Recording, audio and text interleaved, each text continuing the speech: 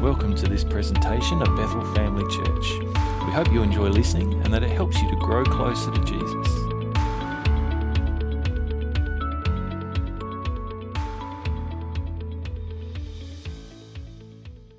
Your lives this morning in a fresh sense of joy. The theme that I know you've been following of recent times with Pastor Caleb has been following Jesus and touching people, affecting people through that, loving people. Well, as we touch Jesus, as we follow him, one of the hallmarks of our lives should be that we should be filled with an inescapable, eternal joy. It should be part of what we are. It should be the very atmosphere of what we choose to pursue and live out. So, I want to just inject that into your life, because I felt this morning as I was preparing for today that there were certain levels of brokenness and heaviness in some of the people here. Brokenness, heaviness, that sense of despondency and despair, the feeling of being overwhelmed by your circumstances and situations. And I feel like this morning God wants to give an injection of joy into your life. And not just something that is just fleeting, but should be what we are as Christians. Because following Jesus should produce fruits of the Spirit. They should produce things that are not of just ourselves and not something we can just conjure up in ourselves. And I want to explore that a bit with you this morning, and to see and look at the transforming atmosphere of your life, so that you can bring impact to your world. Because we need some more joy around our society. And it needs to be flowing naturally and easily out of people like you and I. And not something that we put on or some facade that we live, but it's deep down joy. So when we go through tough times like our society has the last few years, we have a choice to make. We either wallow in our circumstances, or we rejoice in spite of our circumstances. And the nature of the Holy Spirit in our lives and worlds is that he wants to elevate us to another plane of living that takes us beyond where we would live in our own strength and in our own capacities, to a place where we don't wallow in our circumstance, but rejoice in a profound joy in spite of our circumstances. I have no way of guaranteeing your tomorrow. I have no way of guaranteeing that for myself either. Life can pass out some pretty rugged stuff, can't it? And out of left field, suddenly things can happen in your health, or in your family, or in your relationships, or in other things that you have little control over. Economic environments can change. Jobs that are here and safe and secure one day can be gone the next. If anything, the pandemic that we've just gone through shows us and challenges us about what is foundational to our world and life. And we have a choice in the way that we approach those things. And I'd like to believe that as Christians, we can rise above our circumstance. I read a poem recently that I want to read to you now. It's about two frogs. It says, 2 frogs fell into a can of cream, or so I've heard it told, and the sides of the can were shiny and deep, steep, and the cream was deep and cold. Oh, what's the use, croaked number 1, 'tis fate, no one's around. Goodbye, my friend, goodbye, sad world, and weeping still he drowned. But number 2, a sterner stuffed dog, paddled in surprise, and while he wiped his creamy face and dried his creamy eyes, he said, I'll swim at least. Or so I heard he said. It wouldn't really help the world if one more frog was dead. An hour or two he kicked and swam, not once he stopped to mutter, but kicked and swam and kicked and then hopped out of the butter. See, you can either drown in your circumstances, or you can allow your circumstances to become a stepping stone to freedom.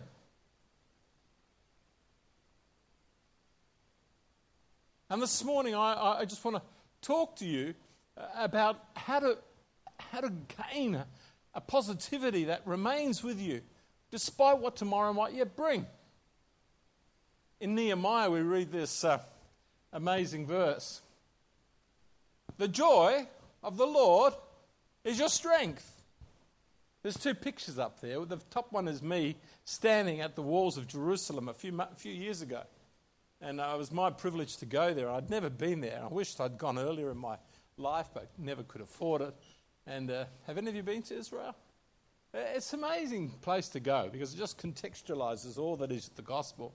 And I remember standing at this spot here where the walls of Jerusalem stand and realizing the scale of what Nehemiah and the people of Israel created. These weren't just little blocks. The bottom picture is a picture of my son's house and yard and me helping him to build a fire pit around his property. And he lives at Wistow in the Adelaide Hills, and there's a lot of Wistow stone on his property, which is big, heavy, sort of slaty, bluestony stuff. And I'm glad I wasn't in Nehemiah's day. It was hard enough being in Mark's day, my son Mark, because lifting these things, the two of us sometimes were straining to lift one boulder into place. And by the end of a day of lifting stone, it gave me a new deep appreciation for Nehemiah and the people of Israel. But this verse comes out of the context of hard work and of strain and pressure and difficulty.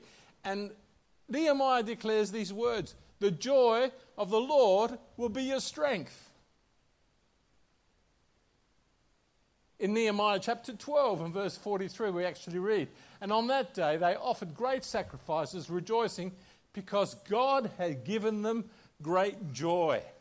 Now that statement there is actually an injection of a God-given quality. It's not that they had joy because God was on their side. God actually gave them the joy. It was like a, here, experience joy. In Galatians chapter 5 and verse 22, we read there about the fruits of the Spirit are love and joy and peace. This is a fruit. You know, you don't go up to a tree and say, produce fruit. It just comes out of it because that's its nature.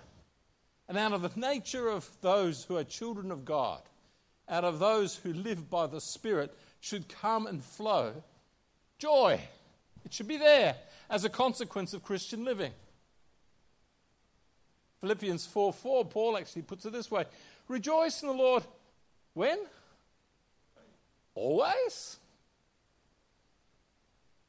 There's quite a few scriptures like that are just all-inclusive. No, like be anxious for nothing. Rejoice in the Lord always. And just to emphasize it, and again I say, rejoice. When are we not to experience joy? Never. And you think, well, hang on a minute. I know there's been fair few joyless moments even in the last few years for me. Well, I want to pray and believe for something to be released over your life this morning that would bring profound joy into your world. I love giving scriptures to people, and so I'm going to do that as well this morning to a few, and I'll probably run out of time, so I'm going to point out some of you at the end and say, can I share some words with you? Because I just so believe in the power of God's word and his capacity to just strengthen us and encourage us. You know, God knows us better than we know ourselves. So, you know, sometimes I give words to people and they say, well, I'm not sure about that. And then they think about it and they go, oh, yeah, now I see. Or sometimes it's later that it really outworks itself in terms of its consequence in people's lives. C.S. Lewis, the great apologist, Christian thinker of the last century, wrote the Chronicles of Narnia, of course, that many people know him for, but he was also probably one of the most brilliant minds that our last century had. He was a professor of literature at Oxford University. He had this sort of brain that could remember everything he ever read. Can you imagine that? He could quote to you the page number of a book.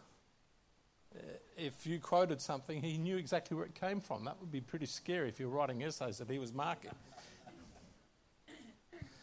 But he was an amazing man.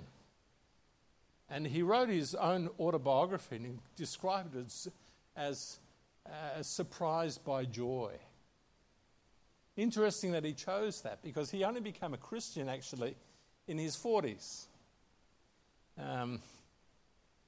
Hadn't really had real active faith. But the thing that really happened to him was that he was surprised by joy. It snuck up on him. He started to think about the things of God and about the reality of God, but what he never anticipated, that it would touch his heart like it did. He used one of the expressions that he uses in that book is this one: 1 second of joy is worth 12 hours of pleasure. You know, just a drop of God's joy in his heart transformed his life. It was a double play actually in his life as well, because he never married till he was well into his, I think, early 50s. And he married a woman called Joy. So he was surprised by joy in that sense as well. And they were married only for a few years before she passed away. But he had this great explosion of joy in his life. I was reflecting on all this myself and reflecting on all the choruses that I used to sing in Sunday school and in my young youth. They were all about joy. Some of them were so corny. I got the joy bells in my heart. Did any of you remember that corny song? I got the joy. And in fact, in early history of this church, they were probably the sorts of songs they sang. But they said a profound truth, that joy was deep down in the soul, in the heart.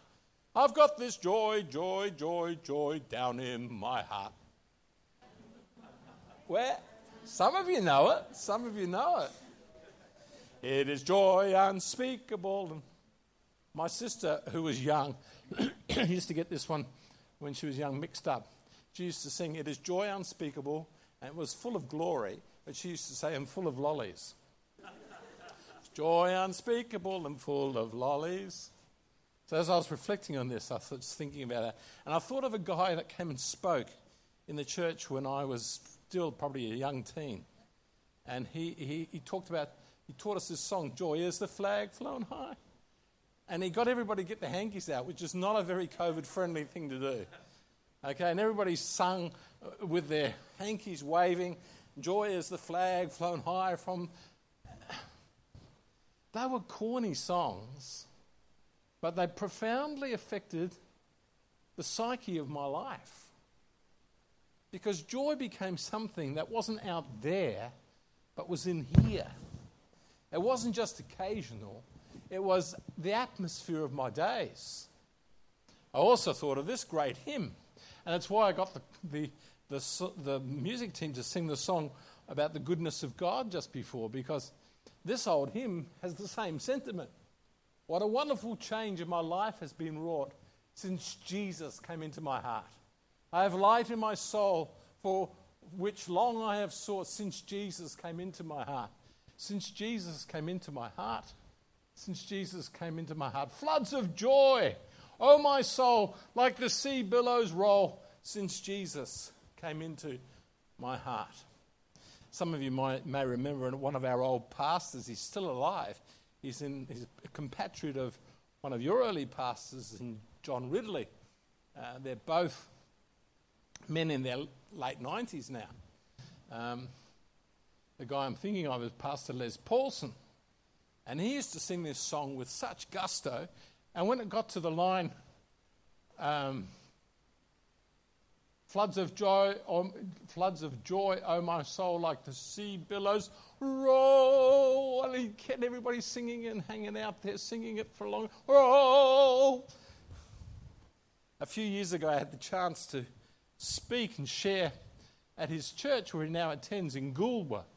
And I got him to sing this song, just for nostalgia's sake. And he still did the roll. But joy is to roll on. Joy shouldn't just be an occasional injection in our lives. It should be the atmosphere of our lives. And that's what that song, what that old hymn was singing about. I'm possessed of a hope that is steadfast and sure since Jesus came into my heart. No dark clouds of doubt, now my pathway obscure since Jesus came into my heart. Then it goes on to talk about even the surety that is ours in death. We were talking last night in the men's team about the funeral of Shane Warne. Didn't any of you watch that on the telly the other night? It was a pretty big deal, really, I guess, for a lot of people. But it was interesting talking to his daughter, reflecting on him and saying, I'll see you in heaven, Dad. Well, I hope she does, both from her point of view and from his point of view, that, that's where they'll spend eternity. But here's hope. Here's a promise that's ours, and why our lives can be filled with such joy that even in the face of death, your life goes on forever. This is the great hope of the Christian faith. This is where we should live our lives. When the end point is secure, everything else doesn't matter. When you know ultimately joy is the outcome of your life. Why? Because you know that you've got an eternal home. That life isn't just here and now in the circumstances of this world, how horrendous they may even be. There is the opportunity for your life to go on to a much better place. And joy is the hallmark of Christians because they've moved from death into life. Joy is the settled assurance, Rick Warren said. Some of you have probably used some of Rick Warren's material, 40 Days of Purpose and other things like that. Have any of you done those studies? We've used them as a church. Joy is the settled assurance that God is in control of all the details of my life. The quiet confidence that ultimately everything is going to be all right. And the determined choice to praise God in every situation. Or this quote from Viktor Frankl, who wrote in the context of having survived the Auschwitz concentration camps at the end of World War II. Jewish survivor who wrote about his ordeals, but how his life had been shaped by that. And he says, only when the emotions work in terms of values can the individual feel pure joy. When there's an alignment between your values and what you're built in your life is built around, and the circumstances of your life, then the consequence of it, even in the midst of a prison camp, can be pure joy. There's some of you may have seen the movie by Will Smith called The Pursuit of Happiness. He pursued a bit more this week, didn't he? Trying to slap up the Oscars. But, our world pursues happiness. Remember that song from a few years ago? Don't worry, be happy. Don't worry, be happy. If it was only so easy. You see, our world pursues happiness. But the Christian faith allows you to be grounded in joy. Where deep down, happiness is for the moment. Happiness is just emotional and situational. It depends on the circumstance of your world. And it's fed off your own emotional state. But joy goes beyond emotion. It's something that's foundational. While it is a feeling and we feel joy, it is anchored in a spiritual reality that's far more profound. It's a fruit of the Spirit. It's something that should be the par for the course. It should be something that's there as the backdrop of Christian living. I bring you good news of great joy for all people was the great message of Christmas. John 15, verse 11. These things I have spoken to you so that my joy may be in you and your joy may be full. Happiness happens but joy abides. Happiness can be here today and gone tomorrow, but joy should be part of our life. And it comes out actually at the moments of greatest challenge and test. A couple of years ago, and I think I may have shared this story, start of just over a year and a half ago, I went to the doctor and had to have a CAT scan for something that had happened and they were just checking up, and in the process found that all this fluid had built up around my right lung. And it was in the pleural lining of my lung and had 1.5 litres of fluid in my lung, which they were very worried about, of course, and thought may be cancerous. And my father had actually died of this same condition. And so I was very conscious of my concerns for having been around him as a young boy when he worked with asbestos all the time, that maybe some of this asbestosis, which is what he died from, may have affected me. And so, that's what they obviously thought and were very concerned for. And so I had all these tests done and they removed the fluid and operated on me. And I said to my wife, didn't you hear me sloshing around in bed? That's a lot of 1.5 litres of Coke is a lot of Coke. I didn't hear it and I didn't feel it, didn't even know. But when you're lying there in your hospital bed, and some of you have gone through much more severe circumstances, and when you're going there, you go, is this it? And your brain goes immediately to the worst consequences, doesn't it? And builds up this scenario of impending gloom. But and I'm not saying this lightly or just because I'm preaching this. In the midst of everything that I was going through at that time, which was probably one of the more challenging moments of my life in terms of health, there was this profound peace and joy that flooded my life. And those hymns and those choruses that I sang before were actually the experience of my life. They weren't just something that I was put on. And I didn't have to do much to do it. It just rose up as a fruit of the Spirit. It just was there.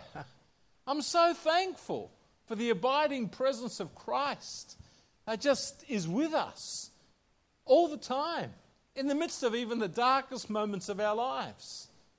Habakkuk said it like this: though the fig tree doesn't blossom and there be no fruit on the vine, though the produce of the olive fail and there be no, flocks in the field or whatever, yet will I rejoice in the Lord. Yet will I have joy. Yet will I stand strong because of a God that's working with me. Paul said, I am exceedingly joyful in all our tribulation. Writing in the context of him being in prison, he found an unbelievable joy that rose up in him. You remember the story of him and Silas in jail. What were they doing? While everybody else was feeling very miserable, they're rejoicing, having a praise and worship session. Was that just a put on? Was that them just naively building themselves up? Or was this something that was deep down in their system, that they rejoiced in God, that it bubbled up from within them? That's where it should be. And that's what I want to believe for you this morning.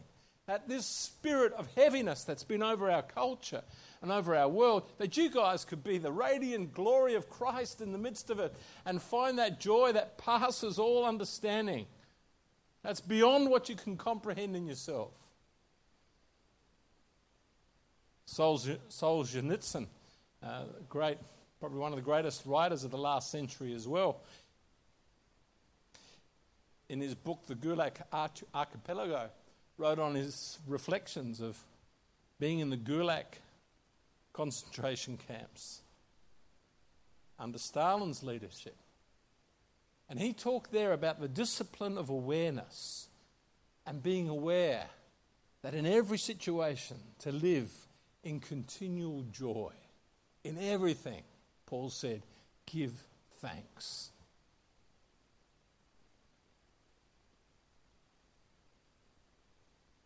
Here's just a couple more scriptures quickly to remind us of. For the kingdom of God is not a matter of eating and drinking, but of righteousness, peace, and joy in the Holy Spirit. 1 Peter 1:8. You love him, though you never seen him, though you do not see him now, you trust him and you rejoice with a glorious and with an inexpressible joy.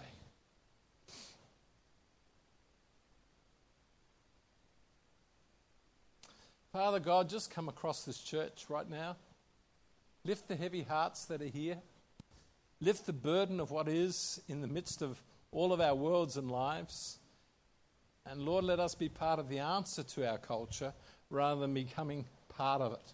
Let us move beyond just the happiness of the moment to the place where we live in eternal joy, because it's grounded in who we are in Christ. Some years ago, back in the 80s and 90s, you'd go into people's homes and they would invariably have a poem up on the wall somewhere, often in their bathroom or toilet, called Footsteps in the Sand. Do you remember that? It was a Christian sort of prophetic word that talked about these two people walking along the beach, two sets of footprints, and the poem basically said, at the crisis points, God, you seem to leave me. And because there was only one set of footprints going on. And the poem sort of basically said, well, it wasn't that I left you then, it was that I was carrying you then and sustaining you. Great sentiment. But I read this version of it recently as well, which got me laughing. One night I had a wondrous dream.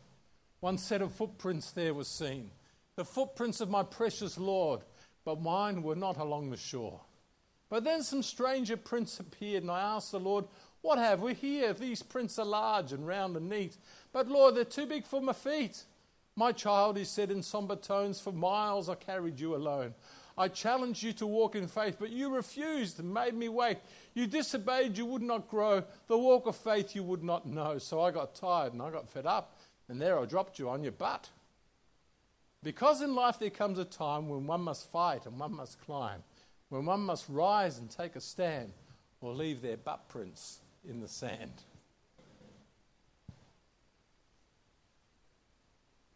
You can't leave footprints in the sand if you're sitting on your butt. And this morning is an opportunity here, right now, for us to get off our butts in faith and to embrace all that God has, and for his impartation of joy to become part of this church's future in a greater and greater measure, that it would descend upon you.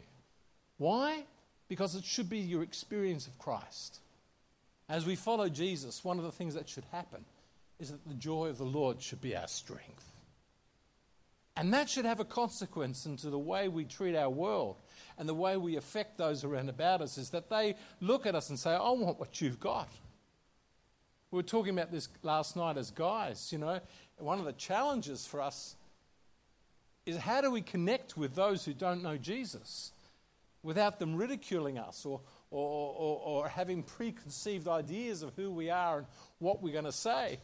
The reality is, when people see something in you that defies and belies the circumstance of the day, where you have a joy that's unspeakable, when you have a joy that transcends the circumstance, that changes the mood and the atmosphere of your life, they say, I want what you've got.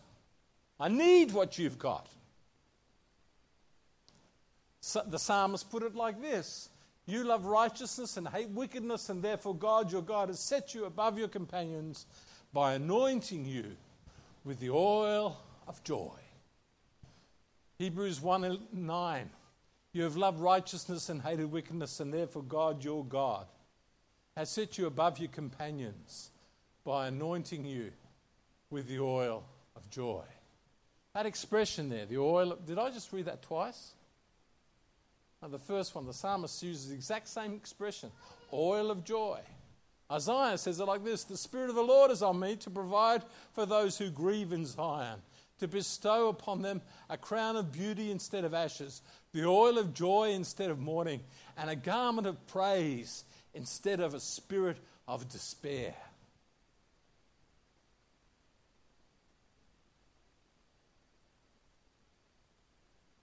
this morning, can we just open up our hearts right now to a fresh deposit of joy into our lives?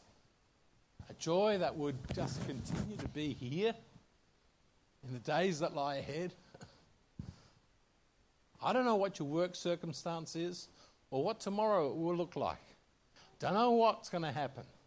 You may go to the doctor and find you've got 1.5 litres of fluid in your lungs, or something of far greater consequence. By the way, all the tests have come back clear, and they just don't know what it's been. They just think I had something that was a result of some previous infection. Praise God for that. But even if the diagnosis had been terminal, there's a joy that this is not my home, but eternity awaits me.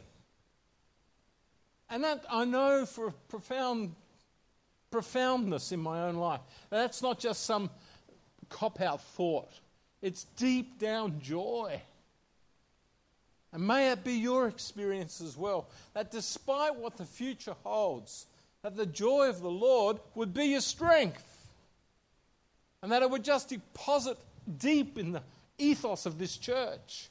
That there's a joy that flows here continually, despite the highs and lows that might cause the happiness to wane and come, that through it all there's a steadiness of joy that comes from the presence of God.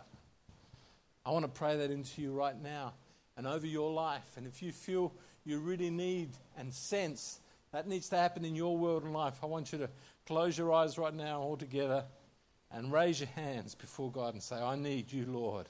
I need that deposit of God into my heart and life. Let's pray together. Father, in the name of Jesus, would you come here this morning and just cause joy to flow into this heart, into these hearts afresh? That you would transform the atmosphere of lives here by impacting people with a joy that is so profound. If you're reaching out for that right now, raise your hands towards God and say, Lord, here I am. Fill me. Lord, let the fruit of the Spirit just flow into this circumstance right now. Let the joy of the Lord be their strength. Let the Holy Spirit just come upon us and cause us to be part of the answer for Whyalla and its spiritual dryness and its frustration and anxieties and fears. For all those that go through the highs and lows of living life by their emotional state, Lord, let there come instead from us an atmosphere that gives people a hope that's beyond the circumstance of the moment, that is joy unspeakable and full of glory. Let it be, Father, in Jesus' name. Fill this church and every hand that's raised right now with a deposit of your joy. Let it fall upon them now in the name of Jesus. Thank you, Father. Thank you, Lord, the oil of joy. Let it wash over you right now. Let it just flow over you right now in Jesus' name. Come, Holy Spirit, and just lift heavy hearts. Lift the brokenness in certain people. Lord, lift the despondency of situations that are beyond our capacity to do anything about. That which would cause us to feel very unhappy. Let that not be where we live our lives, in the emotions of the moment, but in the amazing sense of the fruits of the Spirit, where love, joy, and peace remain. Where joy rises up in spite of what we feel in our emotional state. Where a joy that is an inexpressible and great joy. Let it fall upon each one afresh this morning in Jesus' name. And thank you, Lord, that as a church we can celebrate this and we can give hope to a hopeless world. We can give encouragement to people who feel at the point of despondency. That we can come with a message that is transformational in Jesus' name. Transform the atmosphere of your life right now so that you can impact your world afresh in Jesus' name. Thank you, Father. Thank you, Lord. Thank you, Lord. Thanks for listening to today's message. For more information or to listen to other podcasts, head to our website at bethelcrc.org.au or check out Bethel Family Church on Facebook.